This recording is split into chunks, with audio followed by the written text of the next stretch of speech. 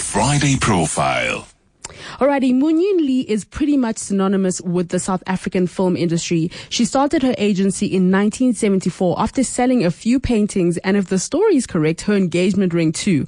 Fast forward to today, she's a member of the Academy of Motion Pictures, Arts and Sciences. She was awarded a Lifetime Achievement Award by the South African Film and Television Academy. When you think of some of South Africa's most iconic actors, people like John Carney, or some of South Africa's most iconic films that have done well globally, including Tsotsi, she was a huge part in both of those stories. She's a leading casting director in South Africa and, dare I say, Africa, and is often called upon by some of the world's most renowned directors to help select the perfect cast. Other films that come up when you mention her name and that have experienced a touch of her casting magic include Bang Bang Club, Hotel Rwanda, Blood Diamond, Long Walk to Freedom, and Disgrace. Her casting has played a leading role when it comes to getting certain films nominated for winning Academy Awards, Golden Globes, and Golden Horn Awards. So the thing that I love the most about Moon Yoon Lee is, as much as she's done all of these incredible things, she has never lost her passion for the South African film industry. Moon Yoon, welcome to the show.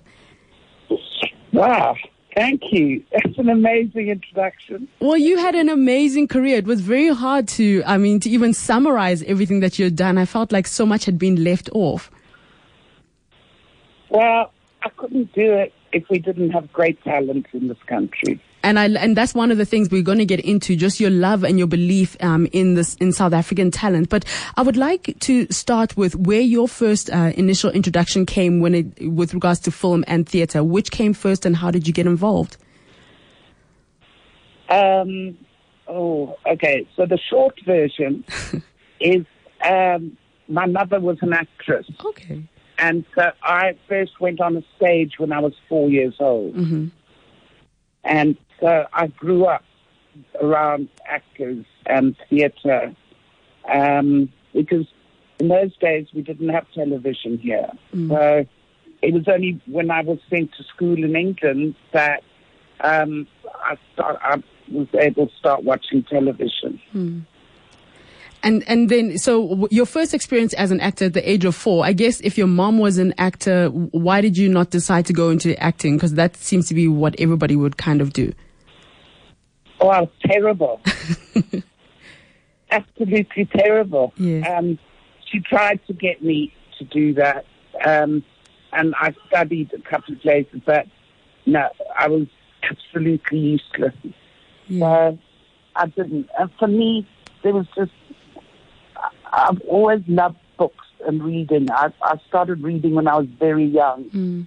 And also there's a magic about when the lights go down in the theatre, whether it's for a play or whether it's for a film. Mm. There's just a magic. You know, those wonderful words, once upon a time. Mm. And then your mind just goes and your imagination goes. Mm. So I always loved it. It always fascinated me. And now I know that this is one of those debates that people often have around where you get the best kind of actors in general. And, you know, is it for you, do you enjoy watching people in film or in theatre better? Or where do you think we kind of find the best actors in general? That's a very difficult question. There isn't one answer to that. Yeah. Because one is continuously surprised by where you find talent. Mm. I went to Perry Hall to look for actors when we were doing a film a long time ago, and I saw this amazing girl, and she'd never acted or done anything. She was young, and I called her over and talked to her. And it turned out to be Terry Peterson. And she'd never done anything. There was just a glow about her and something about her. You never know where you're going to find talent. I believe people are born actors. I don't think it's something you can learn. Sure. I think you can develop your craft.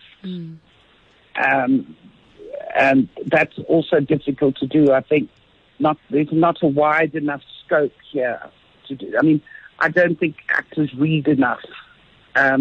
and I don't think they have access to enough world film. So they tend to just watch what's on television, which isn't always the best. And this year I was very lucky. I was asked to nominate the best films for the Oscars for the international films, the foreign language films. Yes. And they were absolutely incredible. I mean, from China, from Lebanon, Japan. Those films were extraordinary, and the topic of all of them was so amazing. And I just think that here we don't seem to have an identity. We don't. Everybody's trying to make American films. What you mean in South Africa as a whole? Yeah. Yeah. So what happens is that there's so much talent that is not American. It's African, and it's South African, and it's extraordinary. So when you can get a film that one is fortunate enough to work on, like Tutsi, like Vaya, there's so, like Five Fingers from Marseille.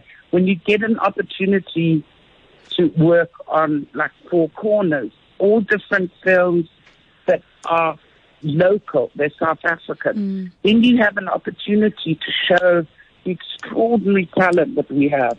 But if you try and take that talent and ask those actors to be American, you lost before you start. Sure. That is so powerful. I mean, just the way that you describe it. And I think it is also, it was quite interesting to hear you say that actors are born and you can develop the talents, but it's not something that you can perhaps be trained in. It's like almost a natural talent. And also this idea of people, actually reading, if you're an actor, reading and exposing yourself to film and theater from all corners of the globe in order to become a more kind of robust sort of actor. Exactly. It's hard. It's hard work being an actor. You don't live an ordinary life. You know, so you have to be really careful. You can't do things that other people can do. And so it's your privacy is invaded. Your home life is invaded. Your home life is exposed to the public. And so it's not easy. And also, it's psychologically, it can be very exhausting to play a character because you have to become someone else. And it's draining. It's hard. Now, Munyeen, I wanted to ask what your first experience was as a casting director, because I love this part of your career. I'm just going into casting directing because it doesn't seem to yield a lot of power. Some people perhaps may not think that it yields a lot of power, but what was your first job as a casting director? And then we'll talk a bit more about some of the movies that you've cast for. Okay, so my first job was when I started, television hadn't started here yet. But because I'd grown up with television in England, I knew what was going to happen. So the first thing that they started making here were television commercials. And there was a British company that were making commercials, a British producer called Penny Fry. And she phoned me one day and said, "We want to pay you to cast commercials for us." And I remember as if it was yesterday. And I said to her, "What's casting?" I had no idea. So she said, "Well, it's what you do. When we phone you and say, we're looking for someone for this product to do this," she said, "the people that you suggest, you're very accurate. So in order to save us time, we would like to pay you." And I remember that my first check, in those days we had checks, was up for 100 Rand. Sure. And I started doing commercials. That was how I started. And now just, because you mentioned about how back then there wasn't TV. So this makes me wonder, getting people to believe in you having an agency, what was that whole kind of that whole conversation like in general? It was very difficult because actors had no idea why they needed an agent until I explained to them.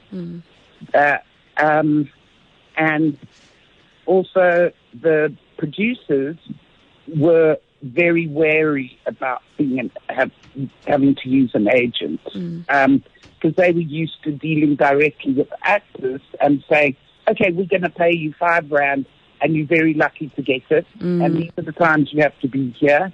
And there was no order in it. There were no proper contracts. There was no safety net for the actors. And so getting an agent in was something that obviously changed the game a lot. Now, when we and also I was working, you work on two levels. Yes. Because there were certain producers who would go directly to actors and say, I know I don't need to use your agent. I know you. I want you to work for me. And it took a while for the actors to say, no, you do it through my agent. They will, that's how it works. That's what I want. But a lot of those actors today still are very loyal, and they are, because at the end of the day, you're trying to get the best deal you can for them. Yes. And it's much easier for me to be able to fight for an actor than an actor to say to you, no, I'm worth a lot more than that. Yes. I can do this. And what kind of billing am I going to get? And I want to make sure that you put me in a proper hotel. And what is my per diem going to be? And, all of that kind of thing. And no, I will not do you, and no, I won't do this. So it's very difficult for them to fight for themselves. It's difficult for anyone to fight for themselves. And now when it comes to casting, which is what has literally catapulted your career internationally, I would perhaps say, the casting director's role is really a lot bigger than what the average person may think. Because I've heard in some cases you've had the ability to be able to decide if you're casting that perhaps a role that was meant for a male should be going to a female. But for you, how important is a casting director, and outside of the actual casting process, how much more involved are you in the actual film? Well, first of all, I've got to love the film. If I don't like the script, or if I don't have the same vision as the director, then it's pointless not doing it. So, but if I love the script and I love the director, then we work together. The whole objective is to make it film that people want to see. It's no good making something that no one wants to see. So I think it all comes down to taste. I've got specific taste. I might think that a certain person is really, really talented, and you might look at them and say, no, sorry, I don't agree with you. I don't think they're talented. So you've got to be on the same wavelength. And I always fight to do South African films in the language that they should be in. Which is important. When we first did Saltsea, when the producers first contacted me, they were going to make it in English. Sure. And that would have taken away from it. Down. No, I jumped high, and I was wearing very high heels. So you can just know I made a lot of noise. And so I jumped up and down. I said, no, because first of all, if you have to have someone who speaks English that is understood in the world, you're never going to believe the story. It doesn't make sense. A lot of people don't understand the way we speak English in this country. They don't. Anyway, so the thing is that you need, but the minute you are working in a language that is your own, then because the same as a wonderful film that we did years ago with Oliver Schmidt called Life Above All. And I said to them, find the location that you want to shoot this in, and I will go there and I will find you the actors, the children that we needed for it. And it worked. And I often work with an interpreter, but it works. And it's so much, everybody's relaxed. They're not concentrating on doing an accent. Yes, But yes. in order to get back, sorry, I was digressing to your original question.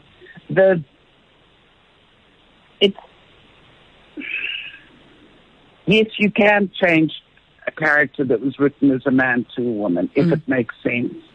And yes, there are times when you can change the age that they see them or the physicality, but that is about discussion. It's about giving someone, if you bought a house and you wanted to employ an interior designer to do it, how would you choose that interior designer? You would choose someone that has some kind of idea that you agree with, wouldn't you? You wouldn't go. Yes. You wouldn't go pick somebody. That you think, oh my Yes. God, no, I don't like their work. I could never live in that. Yes. Would you? No, not at all. So it's the same kind of thing. Or if you go to a restaurant and you look at a menu, you're going to choose something that appeals to you. So it's personal. It's very personal. Sure. And now, Munyeen, I did want to ask, because you mentioned with regards to Tsotsi about how initially, when they were going to make the movie, they were going to do it in English. And so I'm really glad that you stood your ground and you really fought to ensure that it was done in the most authentic way, which obviously played a huge role in the success of the movie Tsotsi. I think, a lot of people remember where they were when Tsotsi won that Oscar, which was fantastic. But now there's also been a lot of criticism with regards to casting international actors in films that portray African stories. What would your reaction and response be to that? Okay, so that's a fight that I have almost every day of my life. Because it doesn't really work. And so sometimes it comes close to work. It doesn't often work. I think Idris Elba was really close. But then he has an African background. When you get actors that are English or American, they've never been to Africa. They have no idea.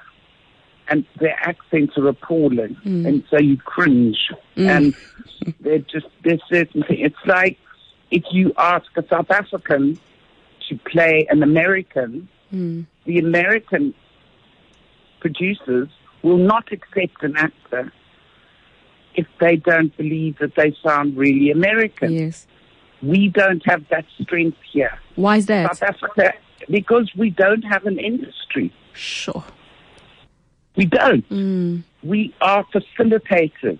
The majority of productions that are done, the international productions that come out here, are being facilitated. They are American stories or British stories or German stories or whatever. And they use South Africa as a location, which is great for the crew and for a lot of actors who can do accents. And it's fine. Everybody works and it's good.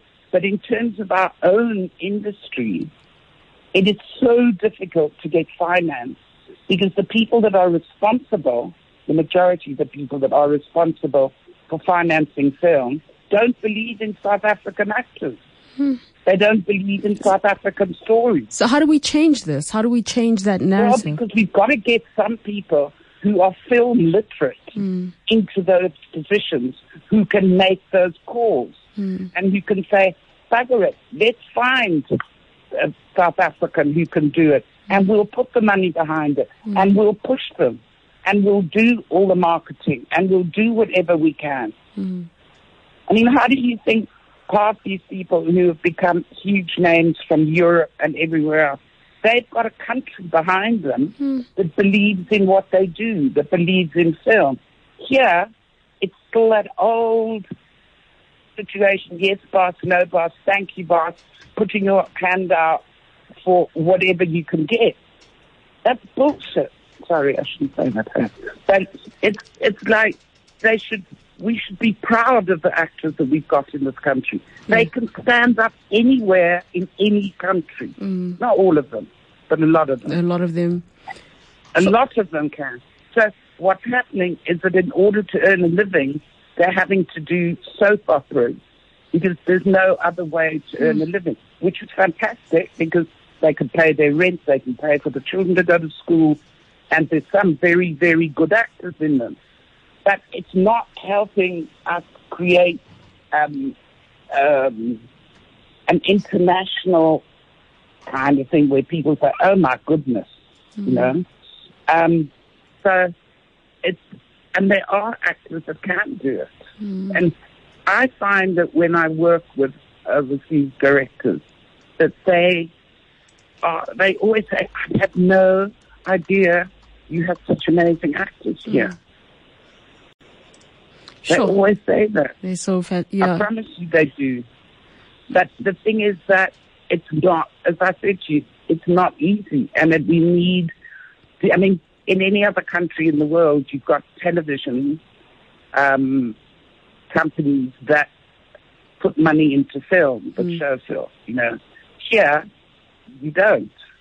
Or very few. Mnet does it sometimes. But I mean, not that much. SABC doesn't exist, as we know. So at ETV don't do film. So, or drama.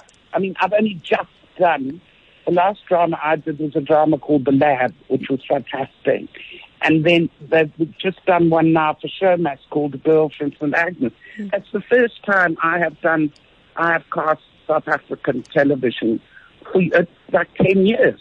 Sure. They don't do drama. Yeah. Monyeen, it's been a fascinating conversation. I literally could speak to you forever, and some of your descriptors they're out there, but you make a lot of sense. And I think it's really important that we remember that in order for the South African film industry to actually exist, we need the entire country to get behind us. But thank you so much for spending time with us, and congratulations on your amazing work.